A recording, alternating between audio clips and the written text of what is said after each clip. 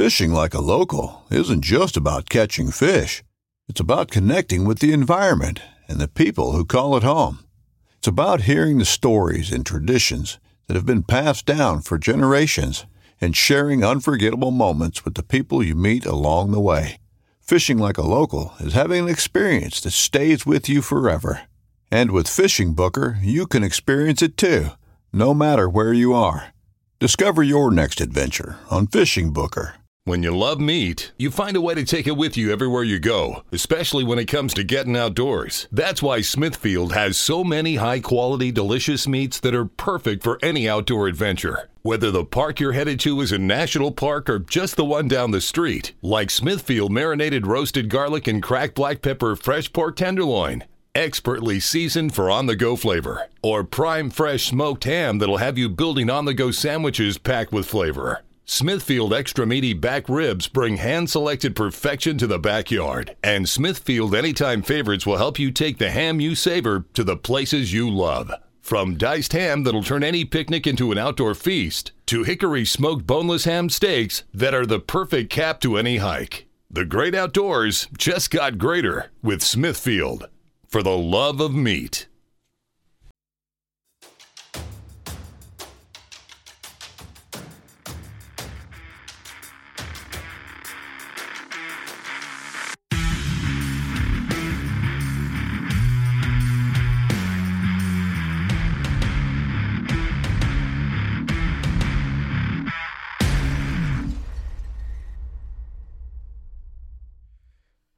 What's up, everybody? Welcome to another episode of the Nomad Strength Show. We have a super fun episode today. I was really excited to be able to talk to Derek WOODSKE. Derek is just a gangster of performance mind when it comes to training and programming and coaching. He was a high-level thrower in college and after in the late 90s, early 2000s, did a lot of competitive things. Brilliant coaching mind. He's been all over the world working with people on a performance output level. And I heard him speak last year at Summer Strong talking all about supplementation. Was really the first time I'd heard him speak in public that I was able to go to, and so that was an awesome talk. He was at Winter Strong doing some outdoor performance type stuff. We were throwing rocks, throwing spears. He was talking about output and mechanics as it relates to that kind of stuff using natural implements. That was a killer part of the weekend, and I have been wanting to talk to him, really ever since Summer Strong, but it just ended up working out that we connected at Winter Strong and had some good talks, and we were able to sit down and have a really cool conversation diving into performance. And it went a couple of different ways that were really fun. There's so many things we could have talked for several more hours, and the hour that we were together just kind of flew by. But we got into some really cool areas as it relates to athletes at a youth or college level, kind of in that weird like transition growth phase of bodies and minds and stuff, and what we're seeing in performance as it relates to training and recovery. We did a ton of talk about recovery and the things that he's seeing and that they're using with athletes at the the collegiate and the Olympic level that he's seeing. And then we got into a deep dive on programming and talking about recovery in a programming cycle and how that the different ins and outs and the minutia of how you manage recovery for how the athletes are responding, and really getting it's really a coaching type conversation at its core, because yes, there's the nuts and bolts, but you got to understand the coaching aspect of it and the art where you got to know your athletes.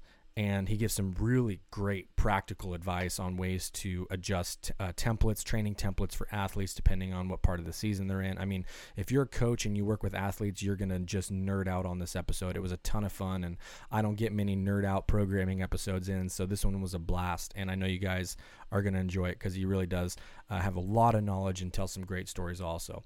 So make sure you go follow him on Instagram, is where he's most active, Derek WOODSKE. And before we dive into the episode, if you guys have not joined the new Telegram channel, Nomad Nation, go do that. I'm basically going to turn this thing into the new Facebook group. We're doing lots of new things in there. I streamed a solo cast last week in this episode. From the last week's episode, I streamed it live in the Telegram channel. You can see the video of that.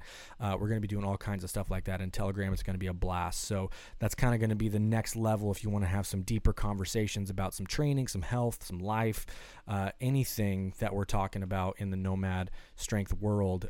It's going to be over in that Telegram channel. I will put the link in the show notes for that. You can go ahead and join and do that, and it's going to be a good time. So I hope to see you guys in there. And without further ado, this is my conversation with Derek WOODSKE. Okay, we are recording for the 1.5 time, I guess we'll say. We tried this once and had to bail from some spotty internet connection, but we're here doing it again. Derek WOODSKE, thanks for making the time again to come on. I appreciate it. The second time's a charm, right? Yeah, we'll have it all dialed in this time. It's all good. One of the things that, and we did talk about this a little bit, but I just thought it was really funny. It was an observation that I made when we were at Winter Strong. You know, that can be a really cool event to dive really deep on some stuff with a handful of people. You know, that's kind of like the whole, you know, deep water is one of the phrases that we like to use for that. And I just thought it was really great. You know, there's all these conversations happening, talking about training and performance and outdoors and that kind of stuff. And I imagine, like, you know, the performance side of it, you're in a lot of those conversations. But that evening, you and I were just sitting watching Paul play guitar. Like, we were just rapping about Montana and laughing at the Overheard and Bozeman Instagram page. And it was nice to have that's, you know, I consider Montana my second home. So, you know, I always love getting to rap with people that are about it there, because you're up in Kalispell area, correct? I am, yeah. So right in Kalispell proper, what a lot of people that used to live here would think of as North Kalispell, but no longer is. You know, it's before Home Depot and after, right? You know, the pizza place on 2nd and 93. You know. Yep, exactly.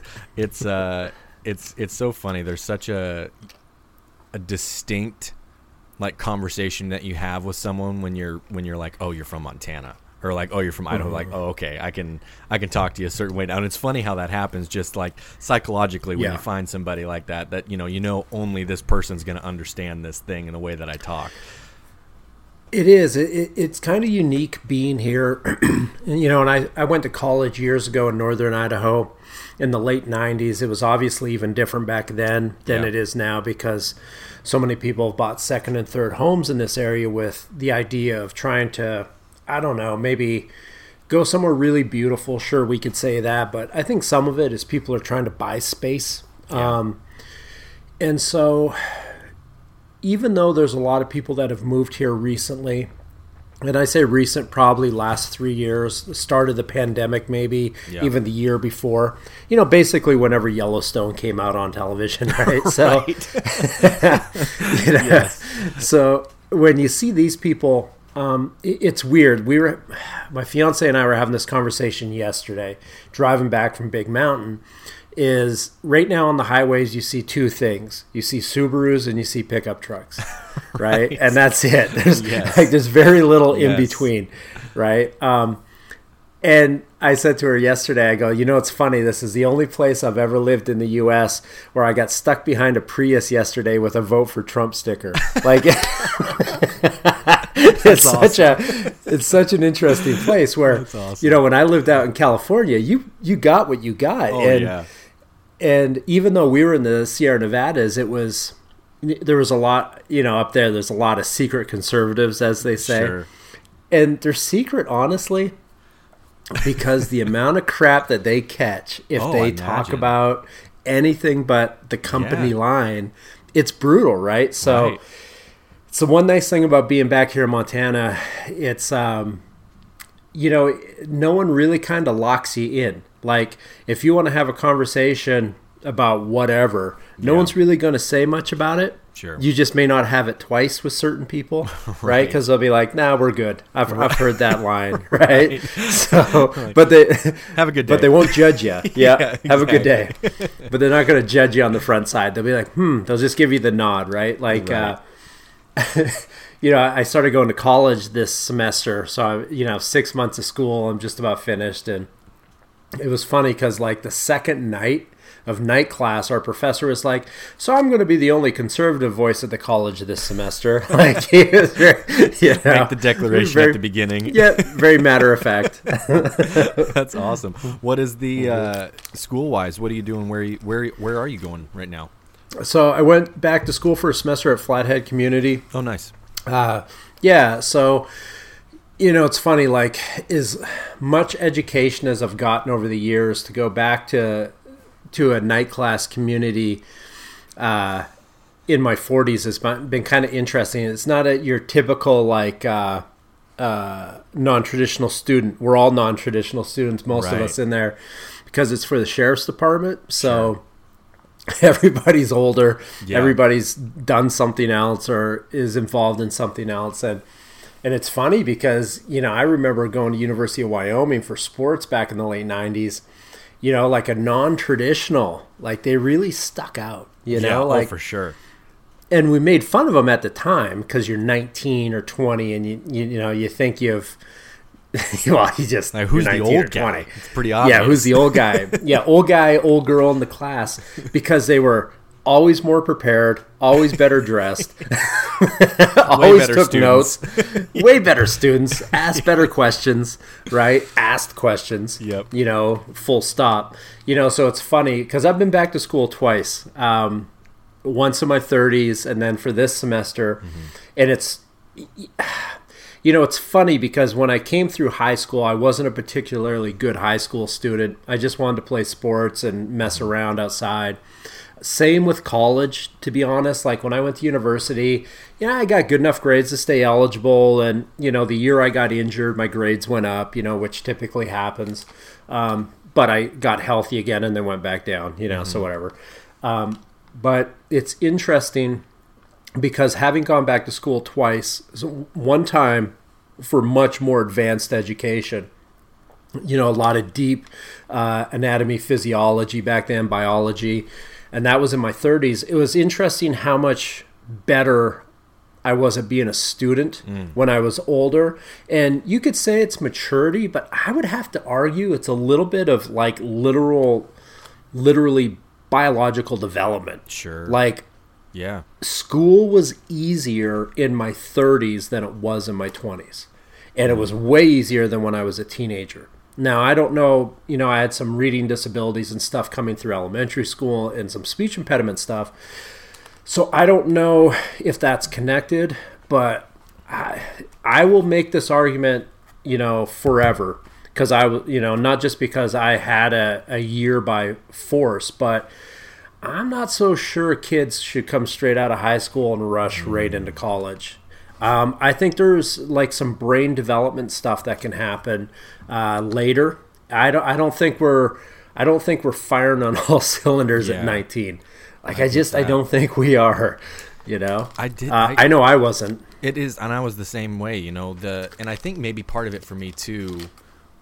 I mean, from an actual biological perspective, that makes a ton of sense. For me, anecdotally, it was total interest level based. Right, Also, is like in high school, I didn't really care about any of the stuff that we were learning about because it was trying to just shove everything down our throat, And then it wasn't even until later into college where you kind of like hone in on something that you like, and you're like, I actually don't mind reading this book. You know what I mean? Like, it's just telling me to read 40 pages like in class one night about some random book that I had to pay $200 for. I'm just like, why? I don't, you know what I mean?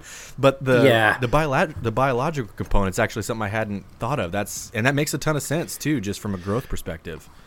Well, we've gotten to the point now where we're starting to understand the detriments of lack of sleep in adolescent development. So they're starting to realize that now, that this idea that a 14, 15, 16-year-old male can require up to 11 hours of sleep to fully develop. And what do we not get at that age? Sleep. Yeah. And it's gotten significantly worse, with the advent of technology, right? Because now you can be laying in bed, as adults we do it. So, a 15-year-old kid trying to solve the world is definitely doing it.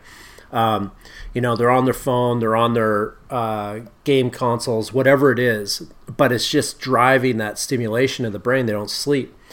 And so we're seeing these delayed development effects, even physically, in athletes.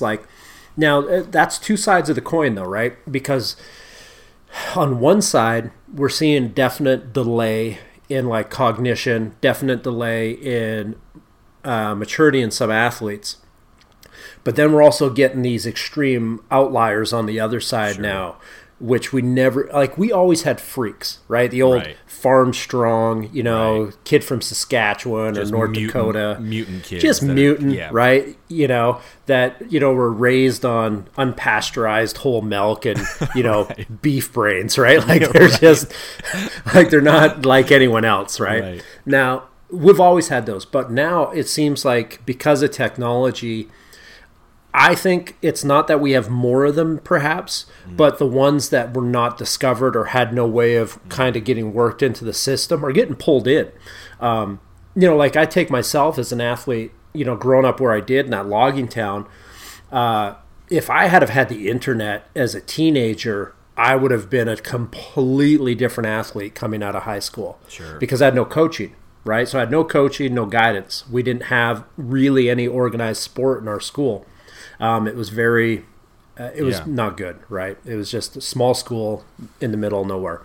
So I look at a situation like that, and it would have been a game changer. I was so naturally keen to self-discovery anyway, right? So everything I did was through bodybuilding magazines that I got from the 7-Eleven. That's how I learned how to lift weights. Yep, same. So if I could have had that same access to hammer throw, water ski, snow ski, whatever I was doing at that time, it may have changed the direction I went in sport for sure. But it would have been a completely different game.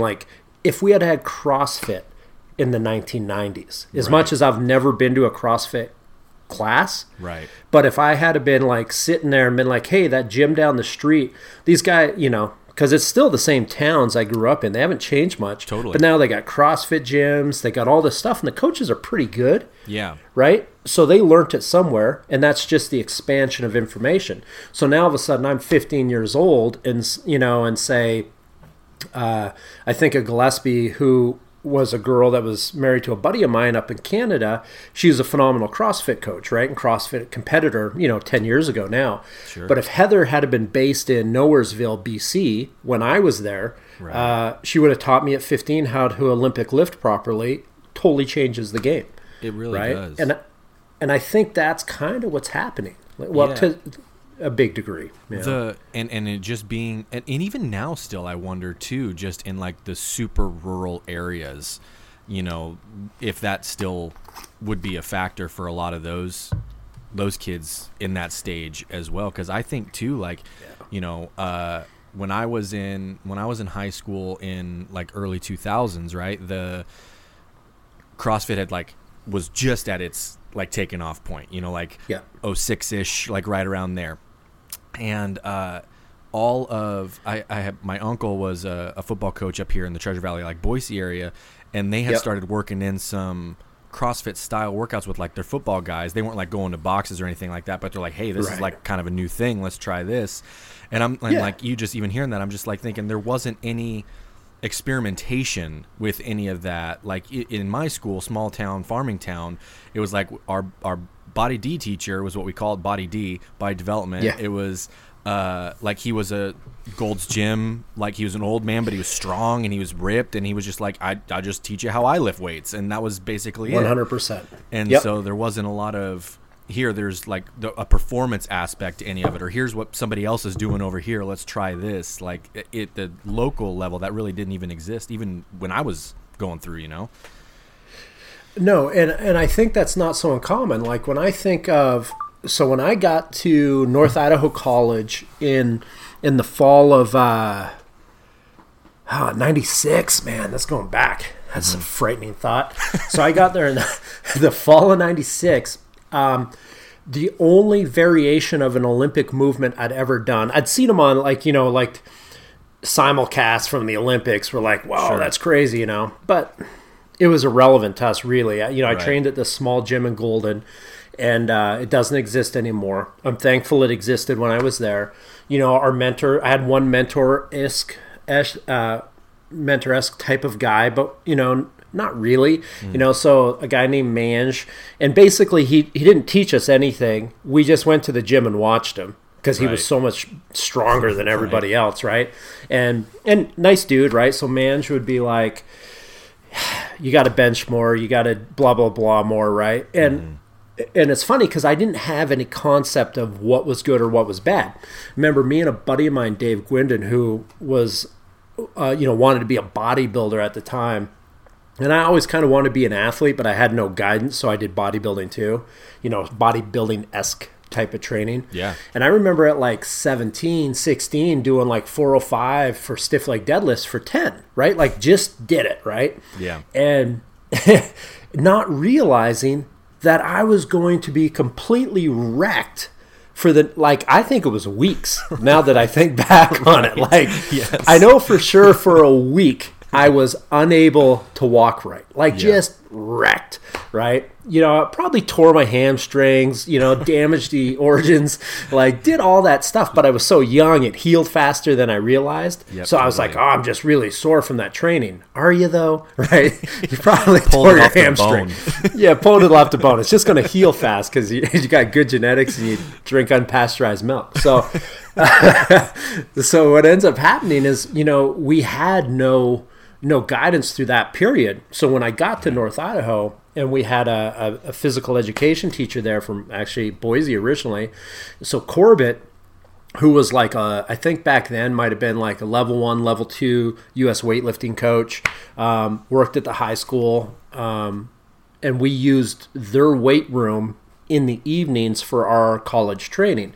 So Corbett just wrote our programs, right? And that first year, that was instrumental. And so people were always like, well, how did you make that jump that freshman year? How did you go from never having done cleans, or your version of one in high school, which was 200 pounds, power clean, get it up anyhow, from doing that to a 300 pound at the end of my freshman year to a 365 split clean at my sophomore year. So people were like, well, how did you make that jump so fast? And well, the answer is because I'd never done it before. Right.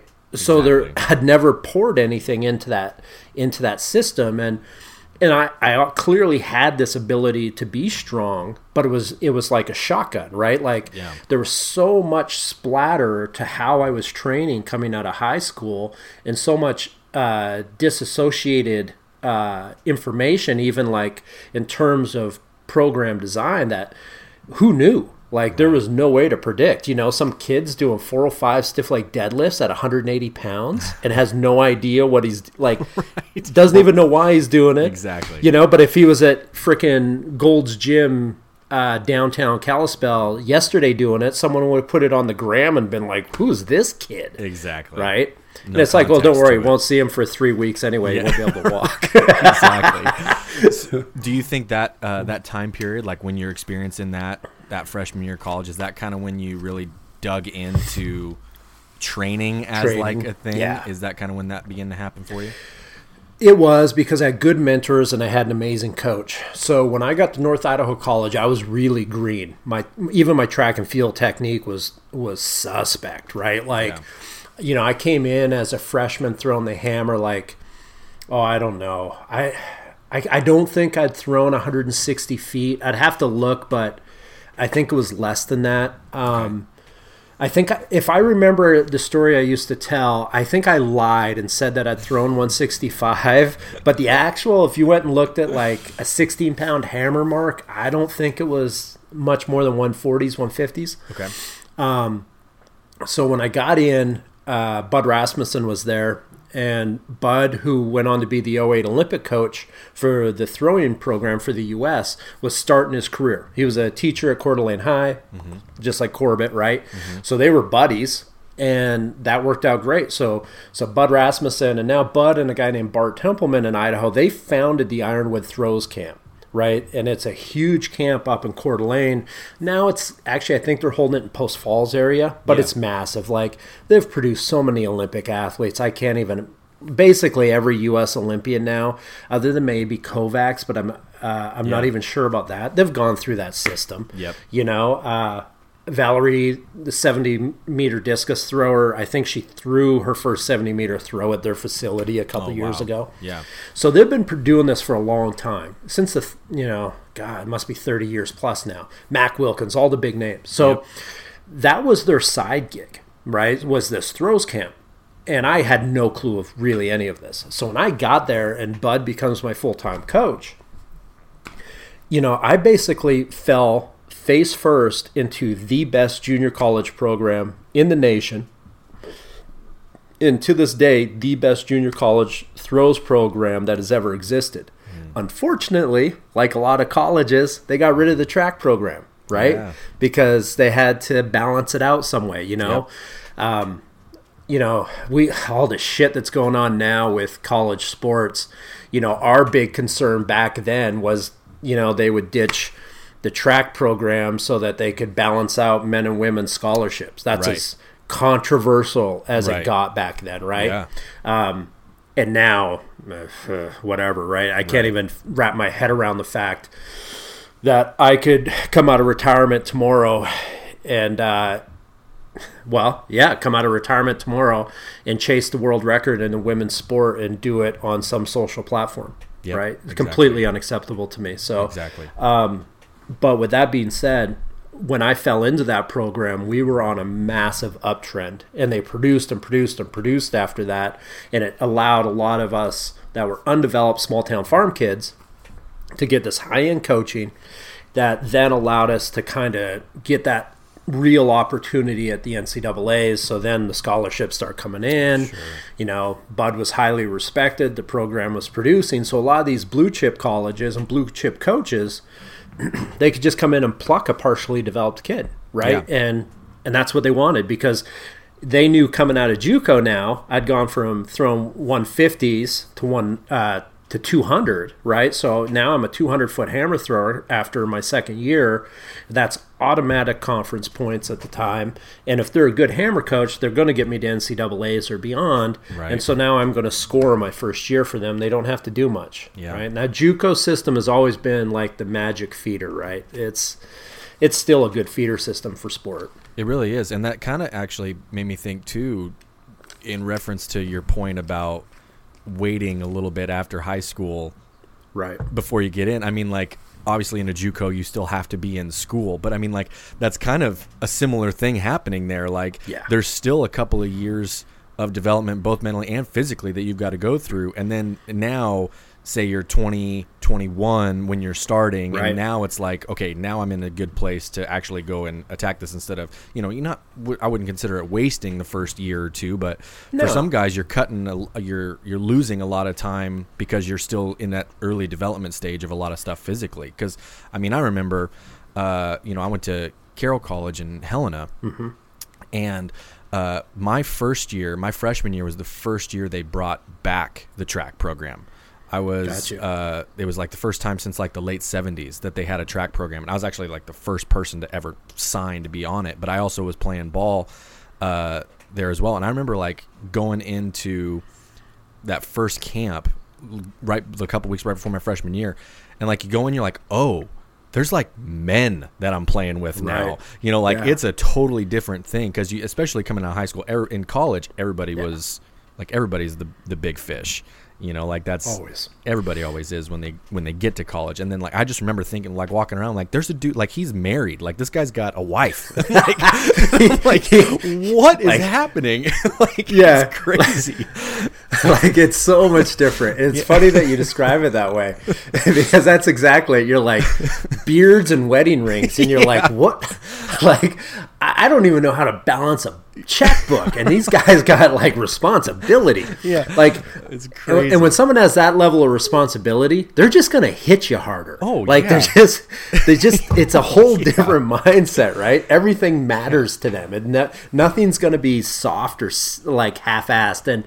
And we used to see that in the JUCOs because we competed against Rick's College, right? And Rick's was a feeder system for BYU. Yep.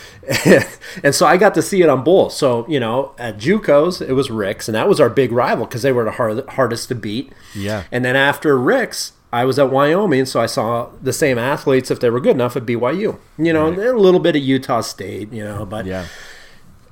And that's when I think back on it and I describe it. I use like the LDS or the Mormon Church as a good example of this because a lot of these guys are all 2 years plus 2 years older exactly when they come into the system. And anybody that's had to compete, especially against a freshman from BYU or a freshman from Rick's, and you're like, he's balding. The dude is losing his hair, right? Like there's some that happens from that 18 to 21 range where a lot of people become men. Like they really become men. And you're like, oh, that guy's just bigger and stronger than I could be right now. Like I'm not there. I need time to catch up with that guy. So if you're beating him, you know you're going to be fine down the road. But at the same time, you're like we knew when it came conference time, it was between us and Rick's, right? Because they were all bigger and stronger than everybody else. And some of the guys at Rick's were like 24 years old. Yeah, it's crazy. You know? 24-year-old freshmen. And then they're just chasing the clock to get through NCAAs after that. They're just like, okay, I got to get done. I got to get through because my clock's going to run out before I run out of eligibility. You know? Exactly. I remember he's the same age. Actually, he might be 1 year. He's 1 year older than me. And we didn't compete against each other because he was a classification above me. But Taysom Hill played in like the state championship game when I was a junior, right before we played in the state championship game in football. So I like we were right there with him. But then he goes on his mission for 2 years, comes back and plays at BYU or BYU or Utah State, one of those two. But anyways, he's like, and then he played 3 years there or something like that. So like he's like 26 or something like that. But like by the time he's graduating college, and then like he goes in the NFL and he's like doing all right for the Saints, and everybody's like, man, he's like pretty young. I'm like, dude, he's like 32. Like he's only been in the league like 4 years though. That's crazy. Yeah, that's exactly it. People forget about all that. And I'll tell you what, I don't care what anyone says. I had buddies that came back from their missions to North Idaho, which was common too, right? So, you know, and I remember having those conversations. And even to this day, my buddy that I went to school with, it throws me off when I talk to him because I'm just like, oh yeah, that's right, you're almost 50, right? Like we graduated at the same time, but you're way older than me, right? And I had that thought all the way through college, and it was funny. Like I meet his younger brother. Like his younger brother comes back from a mission, and I'm like, "Oh, you're going to be a freshman." I'm like, "Oh no, you're 2 years older than me, right?" Like it never caught up. Nah, it's like weird math from the jump, and so it's kind of funny. Like when I think back to when I competed against those guys and competed against even in that system, and then it gets so convoluted, right? Because there was some superstars come out of Salt Lake that went away and did their missions, and then everyone always makes this comment: "Don't worry, don't worry, they're not going to train when they're gone for 2 years, and when they get back, they'll be in terrible shape." Right. And it's like, you know, the first time you hear that, you're like, "Oh yeah, that makes sense," right? You believe it. But after your first year competing against these guys, you're like, "Oh no, that's not how it works at all." Like they're young-ish when they get back, right? So they're 19, 20.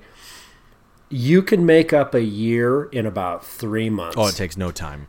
It takes zero time. Yeah. I've watched guys come back off a mission from like Paraguay, right? Take a bunch of antibiotics because they had a virus in their stomach and go from like 165 to 230 by the end of outdoor track and field season. Yeah, it's wild. And you're just like, yep. And if they're like the two brothers from Utah that were Olympians in the discus, they went away and did their missions, both of them, the Arrhenius brothers, when they got back, they were still gigantic. Like, those two guys didn't stop working out. Yeah. Right? They're not over there just like relaxing, you know? Exactly. They're riding bikes and lifting weights. That's all they're doing. Right. Exactly. That's it.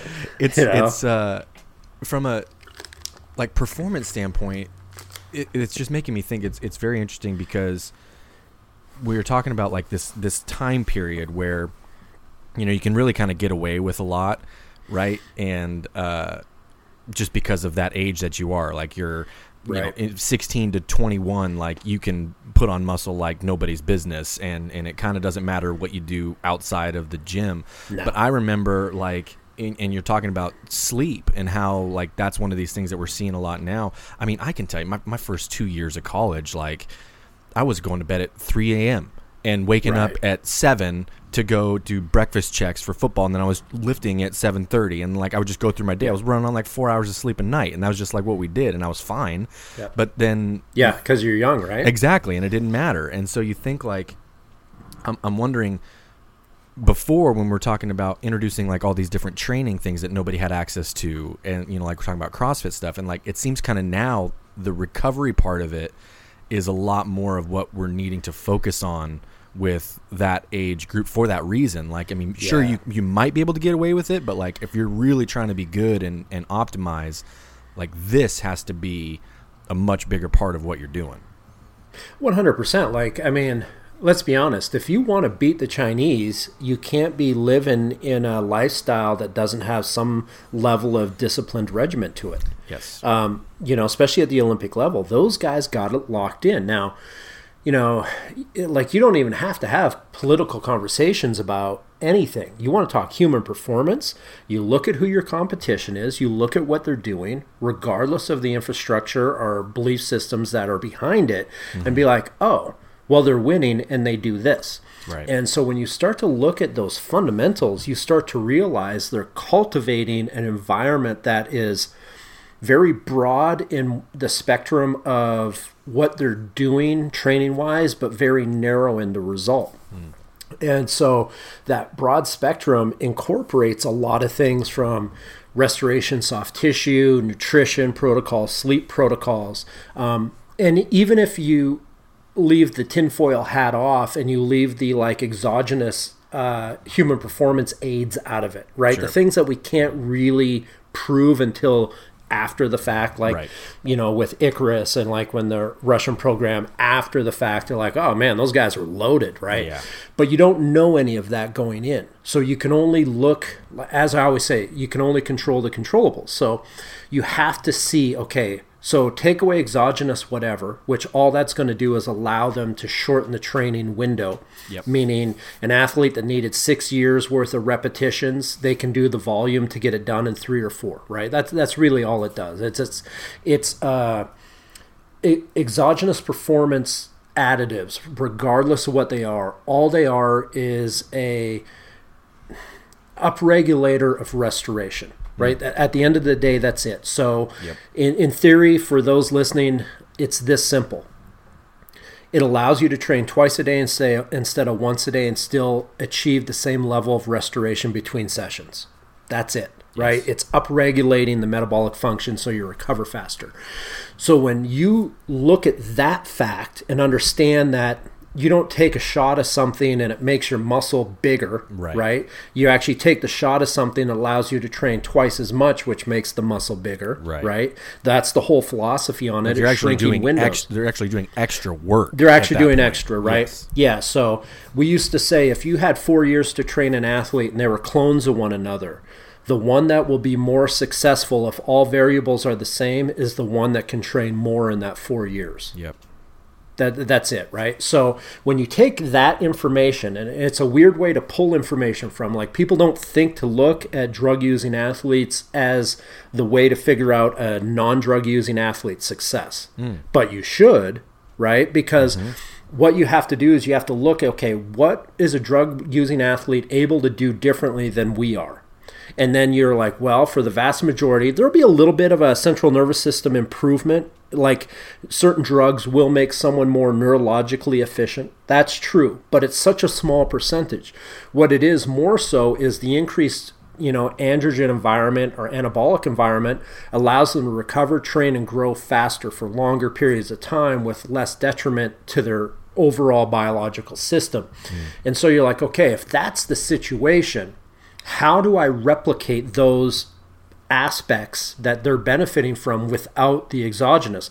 Well, it ends up becoming a massive focus on rest, recovery, and restoration between training, because those are the controllables, right? Yep. Control the controllables. So what happens is if I know I have this athlete that's going to train, or I want them to train X number of days in 7 days, everything that you do from that point has to be driven towards recovery, restoration between the training exposures, everything. Yep. Right? So like training can actually become quite simple in application, and the restoration recovery becomes extremely complex if you're trying to shorten those windows to offset competing against people that may be massively exogenously stimulated by something, right? Right. And so I always tell people success, growth, and change biologically with athletes happens at the rate of restoration, right? So if your restoration rate and recovery rate between exposures is really poor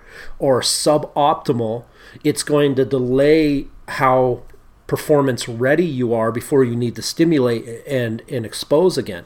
And that exposure may be something as interesting as like the sport of hammer, which I did, or a velocitized sport like say a wide out running back, defensive players. It's like you don't just have to be ready to work out, like to lift some weights. That's one aspect of it. But the problem is we need repetitions at a certain level of neurological efficiency to get better, right? So we need to have quality reps above a certain threshold that our system recognizes, repeats, and that repeated quality is what wins an event.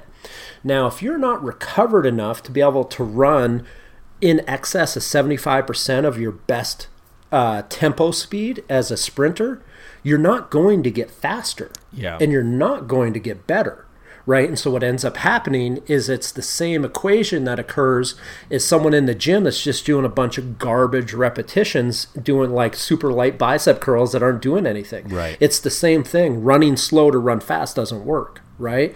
And so Charlie Francis talked about that a lot in his era of you can't train until you're ready to train optimally. Right? You can't do the sport until you can do the sport at the level which is going to be successful. So if you can jam that window between and shorten that window between high-level optimal performances, you will get more in a 4-year period, let's call it that, or more in a season. And when that occurs, in theory, you will have a better chance at winning. You could call it the law of 10,000. Right? So if you know that your exposure to 10,000 is going to be what makes you an Olympian, and you can get to 10,000 in 2 years instead of 4, that means you get to 20,000 in 4, and now all of a sudden you might be a gold medalist, right? So you can take a lot of what has occurred in the past from the high performance world, the drugs, the blah, blah, blahs, and you just extrapolate away. And it's like, can you replicate it? No. I don't care what anyone says. You can't replicate it. You can't replicate putting high-octane gas into a motor if you've only ever understood 85%, right? Like, it's different. Is there dangers that come with it? Yeah, of course. And not to mention, you're going to possibly never get to play sport again because you tested hot. But you can definitely take a natural athlete through good restoration methods and dramatically improve the odds. And we're seeing that. We're seeing clean athletes do stuff now that I believe are clean. I can't say they're 100% clean until, well, they just have to keep testing clean, right? And when they retire and they're still clean, I'll be like, he's still clean. Yep. If they test positive, it's retrospect at that point. Everyone becomes an armchair quarterback. But we are seeing athletes now do things, what I to believe is non-assisted, that was unimaginable even 10 years ago. 20 years ago, we would have thought it was impossible. Right. We didn't think we did not think that you could throw the 70 feet in the shot put clean 20 years ago. We just didn't believe it because no one was doing it, you know? Right. And now the world record was broken by a drug-free athlete. Right. And that's an interesting point of it too, because I think if you look at it even away from the competitive athlete on a performance standpoint, just the regular person training, like their initial maybe inclination to it is going to be, well, I just have to train more then, like, because if we're talking about, if I'm trying to hit this, you know, if I'm trying to get to a certain point in my maybe it's CrossFit competition at a local level, whatever it is, you know, like they're thinking I got to just train more because that's what, you know, we've got to hit that volume, without thinking like, well, what if it's just garbage sessions that you're putting yourself through, and it's maybe not even not helping you, maybe it's actually bringing you back a couple of steps at that point too. For sure. And so the recovery point of it is super interesting to think, like at the highest level too, like that almost becomes the priority. And like you said, the sessions and the training themselves can be like, it's basic because we know exactly what to do in here. And this is all like, it's almost just math, like in the gym, you know, like you have a very specific thing you need to do, but there's all kinds of other stuff that have a lot of other factors. The second you step away from the gym, that like you've got to actually be pretty good about controlling for it to make a big difference, because obviously like you give someone an hour in the gym and then you're like, okay, well now I need you to be on your game for 23 more hours until you're here tomorrow. Like that becomes way more difficult for people. And even at the highest level, you know, like you can't just like keep someone in your hip pocket all the time, like slapping away things out of your hand, or like making sure you're going to bed at exactly this time and getting this kind of sleep. But it's a huge process now on the recovery side. And then like you look at all of the technology for recovery now that you see with all the different, you know, whoops and Aura rings and like, you know, chili pads on the mattress and like all of these things that are designed for this. It's like that's becoming a much, you know, a huge market. And even like as we're realizing, like you said, arguably more important part of performance. So it's like there's a reason for it. It's not just like shilling stuff out, like, you know. And the technology piece is interesting too, because I'm trying to think of who was telling the story. I think it might have been, I heard it on another podcast. It was Kelly Starrett was telling the story, and he was working with, I think she was a cyclist, and she was pretty young, and she was like just kicking everybody's trash all the time, but she was wearing like a, you know, Aura ring or a whoop or whatever. And she woke up one day and the thing told her, you know, you're only at 58% recovered today. Like, let's modify your training. And she came in, she's like, no, I feel great. Like this, I feel fantastic. Like I can train hard today. That's what I'm going to do. And so I think there's this weird, like, we need to have this disassociative nature with this technology, because like it can help as diagnostic, but it's not like knowing really what's going on. Like it can fool you a lot. So, I mean, it's an interesting like, back and forth with it. So, you know, you think the Aura ring's been out for a couple years, but mankind has believed in oracles for a millennia, right?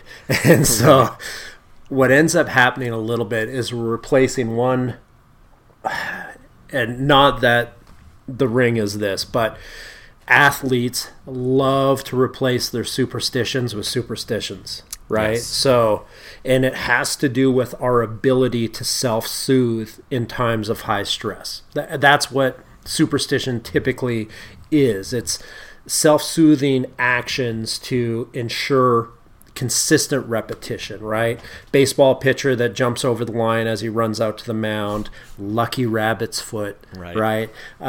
You know, people were carrying dead body parts of animals in their pocket until the 90s, right? Like when you think about this, you know, we've forgotten about the rabbit's foot, but it's just like, oh, you're just going to hang that witchcraft off your ass today? Like, what are you doing over there? Right? It's like, but this witchcraft keeps me safe and lucky. But it's the same stuff, right? So we all have those things that we do. And it's the nature of our biology, the stuff that we probably can't even really quantify in a lab anymore in terms of our psychology. But whoop bands, rings, etc., they can be feedback to, see, I've always looked at that stuff, like even using my Garmin watch or whatever for my training to get some metrics. I always look at it as a way to give me feedback to where I'm at.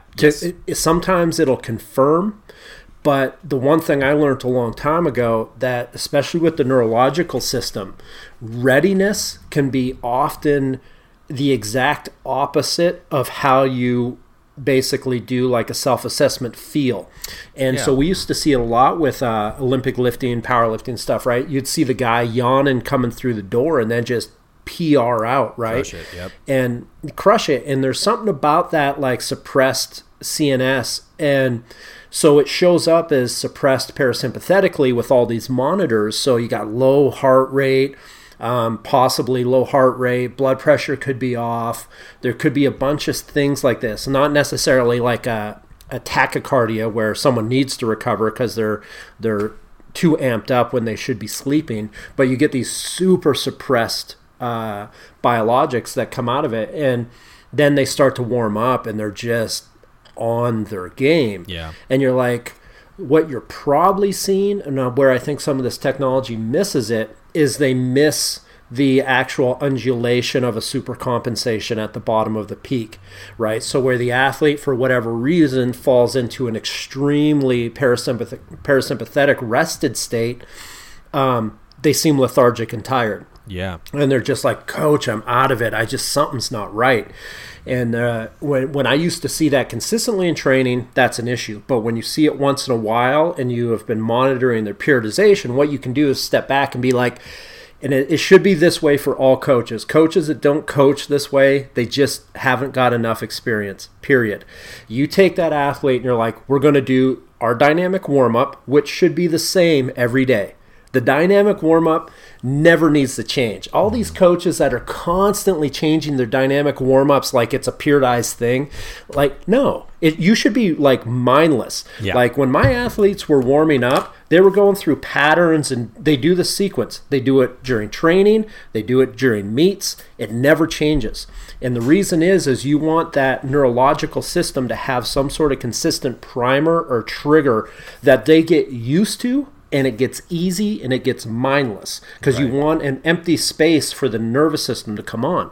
Doesn't mean it's easy, but it's just empty, right? So the warm-up should never change. Like, people, it's a warm-up. It should be patterns should be so complex that they don't become patterns, right? So you're like, the guy hurt his left hip because his warm-up's the same every day. No, that shouldn't be like that. Right.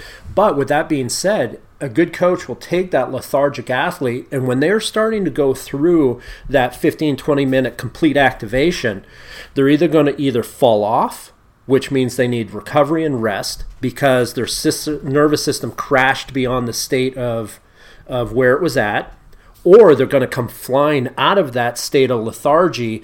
But then you have to be careful, because a lot of coaches will chase a PR coming out of that supercompensation or that parasympathetic dip, and then they'll smash them out. The next day they'll be done, right? So what you do is you let them come out and keep them governed on the program. Don't let them take that extra rep, extra set.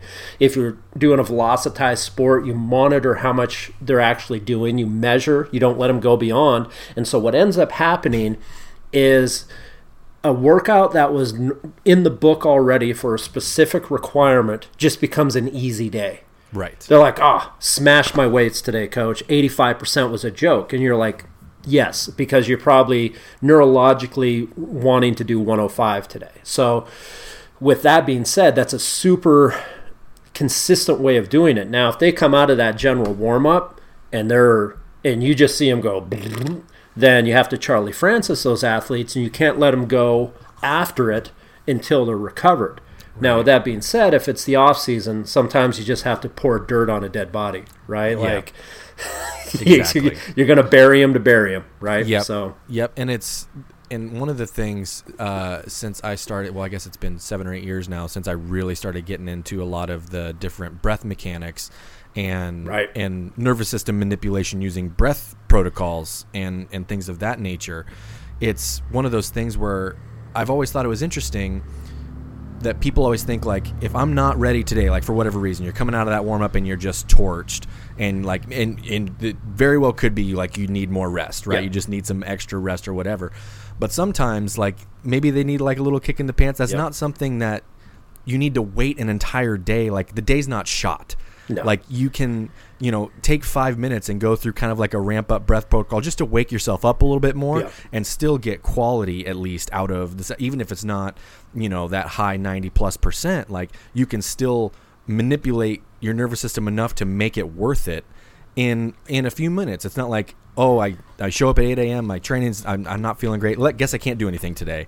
It's like there's still maybe that level where you can get enough done where it's still beneficial for you at that point. And a couple of things like breath work or, I've even seen and messed with like doing some like cold exposure stuff prior to just to like see what happens. Yep. And like that stuff is, I've seen that a handful of times. I mean, depends on the situation, obviously, but stuff like that exists too. So, I mean, if from an experimentation point, like it might work, so why not try some of it every once in a while? Well, and that's it. Like we've known for 30, 40 years that if you have a way to measure grip, right? And it can be as simple as a 1-2, a half, captain's a crush type of deal. You measure your athlete's grip after their dynamic warm-up, and if it's gone down, they're done. They're done. Yep. We know that neurologically it is that simple, and people don't want to believe it. And it's like, listen, if you got an athlete that can do a closed crush of a number 2 and that's their level, right? And they come in and they're like, clink, right? They're ready. They're going to train fine that day. If they're telling you they're tired, something was going on that they're not telling you, right? Because their nervous system's like, I'm good. I'm tired in my head because I was fighting with my girlfriend, boyfriend, I got exams, I got whatever. I stayed up too late. I played Halo until 4 a.m, right? Like, it's going to be something like that, but their nervous system doesn't lie. Now, if that athlete comes in and you know that there's someone you can depend on in terms of what they're up to, and they're a number 2 crusher, and they're like, and they just can't, they're not going to lift anything for you that day. Like, their performance is going to suck. And that has been used forever as a measure. Now they usually use one that tells you the actual pounds so you can get a real specific reading. It doesn't matter. You get real granular with it. Yeah, right. And you can do that, and that's fine. But another way that people often overlook, and Poliquin used to talk about this all the time when I worked for him, and he produced a lot of Olympic athletes that won medals, and would see it with people that were under the weather. But what we'd always talk about is the first variable you always cut in programming is volume on the micro level, right? Mm-hmm. So not total volume of the program, but if you come in on a Monday and your athlete is in a rough way, you just cut volume. So what does that mean? So say the athlete has a standard 27 set workout, right? Like, which is kind of the sweet spot for most athletes. Take all the movements they're going to do that day. It's going to be about 26 to 30 sets, right? And that's going to be ideal. It's going to be about a 50-minute workout if they're pairing up certain agonist, antagonist, stuff like that. And it's not a end-of-season workout where you got 3-minute rests, right? So when you look at that type of stuff, you just take that volume, and the first thing you do is you just slash it back down to about 25%. You can't do this for a long period of time, though, or the athlete will peak. They will. So that's a whole nother conversation. But for that micro workout, you slash them down, and you keep the intensity of the movement high, right? So it's like if they're, for simplicity's sake, they got 10 sets of 100 meters, that's their workout, they're going to warm up and give you 3 max efforts. Right? So if they needed to do 90% that day, right, for 10 100s, they're going to give you 300 meters at 90%, with the same rest, the same everything. But that's it. They're done, right? Yeah. So you get that high level of central nervous system stimulation to the athlete, and that's it. Now, where this confuses people is people that don't play high output sport, right? So an athlete that has like a slow twitch or a weightlifting for the sake of bodybuilding or as a marathoner or whatever. Typically what we see with those athletes is you can cut volume and you'll have similar response, right? But if you have an athlete that is so blown out that they're just going to kind of crawl through that session, those athletes tend to benefit better from like a focused restoration session where they're getting soft tissue work, breath work, cold exposure, something to help heal and get the body. Yeah. Because they don't need the high rate of muscular contraction. They just need volume all the time. And those athletes tend to require a lot more restoration in terms of systemic restoration.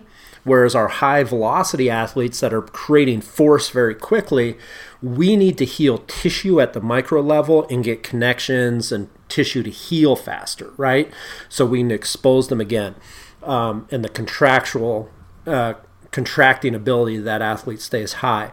But if someone's just a jogger, as much as, you hate to kind of cast them aside, what happens with those athletes, they just need simple post-recovery restoration, and they may need to drop their volume as well, but the intensity is a lot lower naturally, so it gets a little murky. Like, you don't want to dismiss them because what they're doing is extremely difficult, but at the same time, the level of trauma to the tissue is also less per session.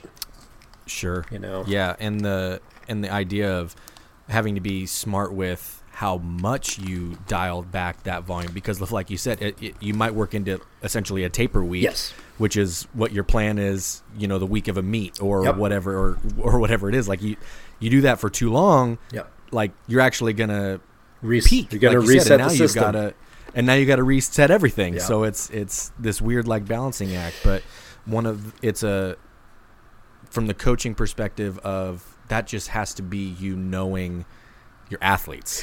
Yes. Like that's the relationship part of it too. Like you understanding like something's not right, or like maybe you did do like the grip thing and you're like, something's definitely not right. Like we need to back this off. It's not just feed you through everybody's doing this thing today. It's like you got to make these adjustments. And that's like, that's the art of coaching, right? And it's most, true form. And it's not only just backing the athlete off and knowing the athlete. And I know I wish this was more cemented with people.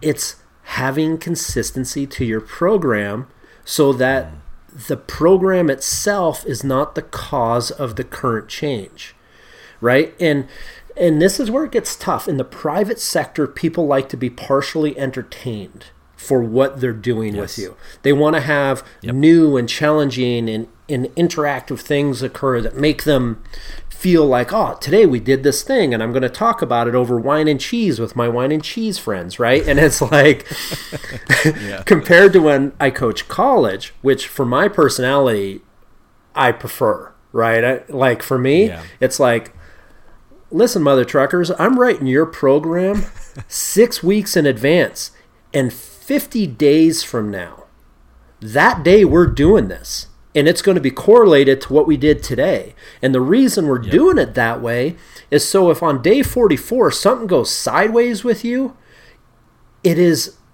not only does it show up like a spotlight, but we can know what caused it or what we need to adjust. And so if I got an athlete like, say, Trevor Bassett, who just placed second at the Worlds in the 400 meters, got the silver medal. When I helped develop his program going into the Olympics, even though the Olympics got all messed up with the extensions and whatever, like when we developed his program, it's like we don't want there to be any surprises, right? Like we want it to be as predictable as possible. Now, where it becomes troublesome is if an injury happens in the sport and it throws things out. But in an ideal world with an athlete like that, or say Kurt Roberts when we did his quadrilateral going into the Olympics a while back now, it's like you have to have an A, B, and hopefully a never C program, right? And so if you're really in it with an athlete and you know you got this long period of time to work with them, everything's based off the A program, and literally a written A program. Like this is going to be our periodization for the next year, ideally, right? And it'll change a little bit with sickness and in travel, or they're like, hey, coach, I got this opportunity to go to Qatar and compete at the Diamond League. but it's during this period of our training. And it's like, right. Oh, okay, we're going to have to make an adjustment, right? Like, so that happens. That is totally fine, right? But then you also should have a paralleling B program. And all that paralleling B program does is it mimics the movements of the A program, but with the decreased volume parameter. So athlete gets sick, athlete's not recovering. You may even switch out the actual exercise selection, but the actual movement that you're trying to mimic or maintain stays the same. Right? So like an example, you got an athlete that does predominantly high Olympic pulls or hip shrugs or hip hang clean for, say, their event. Like that's their go-to big A movement. In that B program that week, that may switch out to a hinged kettlebell swing, right? And volume doesn't go up. Intensity comes way down to some degree because you can't really mimic load the same. But the velocity of the kettlebell and the eccentric and isometric of catching it really changes how it affects the body. So there's some things that happen there where you can switch that out, and it deloads the athlete just enough to help them recover, but you're not taking out patterns, and you're not confusing the nervous system by going from like a hip hinge to, oh, okay, this week we'll front squat. What? Right? No, you're going to smash. It's similar enough. Similar enough. It's not going to matter. Yep. Or hip hinge, hang clean becomes vertical jumps. Right? Like it doesn't have to be particularly complex, and then as they start to recover and you see them come up, they can kind of go right back into that A program again, and they'll be fine. But if it starts to go too long where they're not recovering, then there's either sickness, injury, lifestyle, social consequence. There's something going on that's completely disrupting their system, and you may have to go down to that hopefully never C program, which is recovering them and getting them sorted out so that you can build back into your stage A program. And that'll happen. I mean, injuries, I've been injured, so I've been through that. Typically, though, if that lasts for too long, the hard conversation starts to happen. Like if you're having to drop to your C programming for more than a month, you're basically pushing their performance out a month. Right. And going back to like periodization for a peak, if you decrease volume, and what I've seen in my experience, if you decrease volume in the total program by 50% for 7 to 14 days, you've reset their ability to peak. So the peak occurs for most athletes at a 15% reduction of volume for 7 to 14 days. Not long, right? So you can not long at all. And the longer that peak, or the quicker the peak collapses, is still based on, original periodization methodology, narrow base, narrow peak, right? So if you haven't had a lot of time to train that year and you pull that volume for some reason for way too long, their peak falls very fast, and it'll take a long time to get back up to that level again. But if you have that massive base of training, the peak has a long flat top to it, right? Which will be more like 14 days before things start to go sideways. Yeah. Everyone used to be like peaking in a day, and it's like, well, you got some time. I missed my peak. Right. And that's just funny because it has me kind of like racking my brain going backwards, thinking about how we used to do all of our, because I was a multi. Yep. And so I was doing, all kinds of different events and stuff. 10 events in 7 days.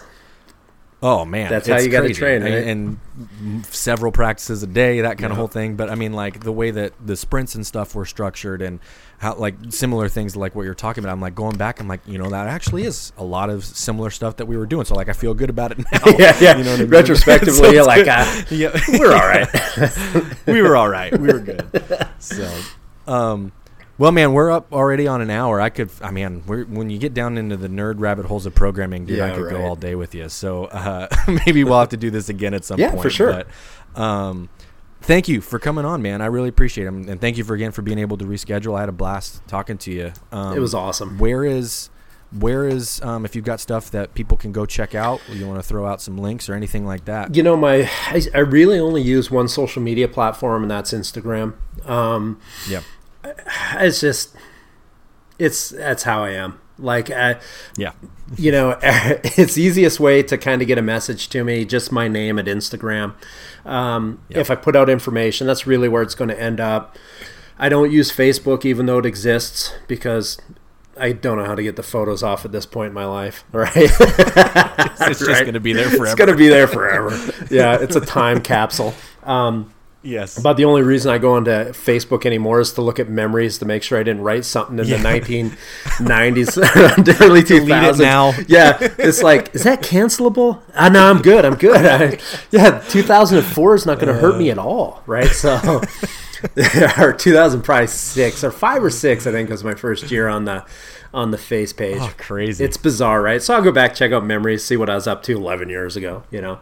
That's so funny. But that's about it. Instagram's kind of the go-to. It'll kind of get you to anything that I'm doing if there's another website or whatever. And I don't really promote that other stuff just because I'm not on top of it. But Instagram I check every day because it's the gram. So yeah, it is the gram. It is. Well, thank you again, man. I really appreciate your time, and we'll talk soon, all right? Awesome. Appreciate it.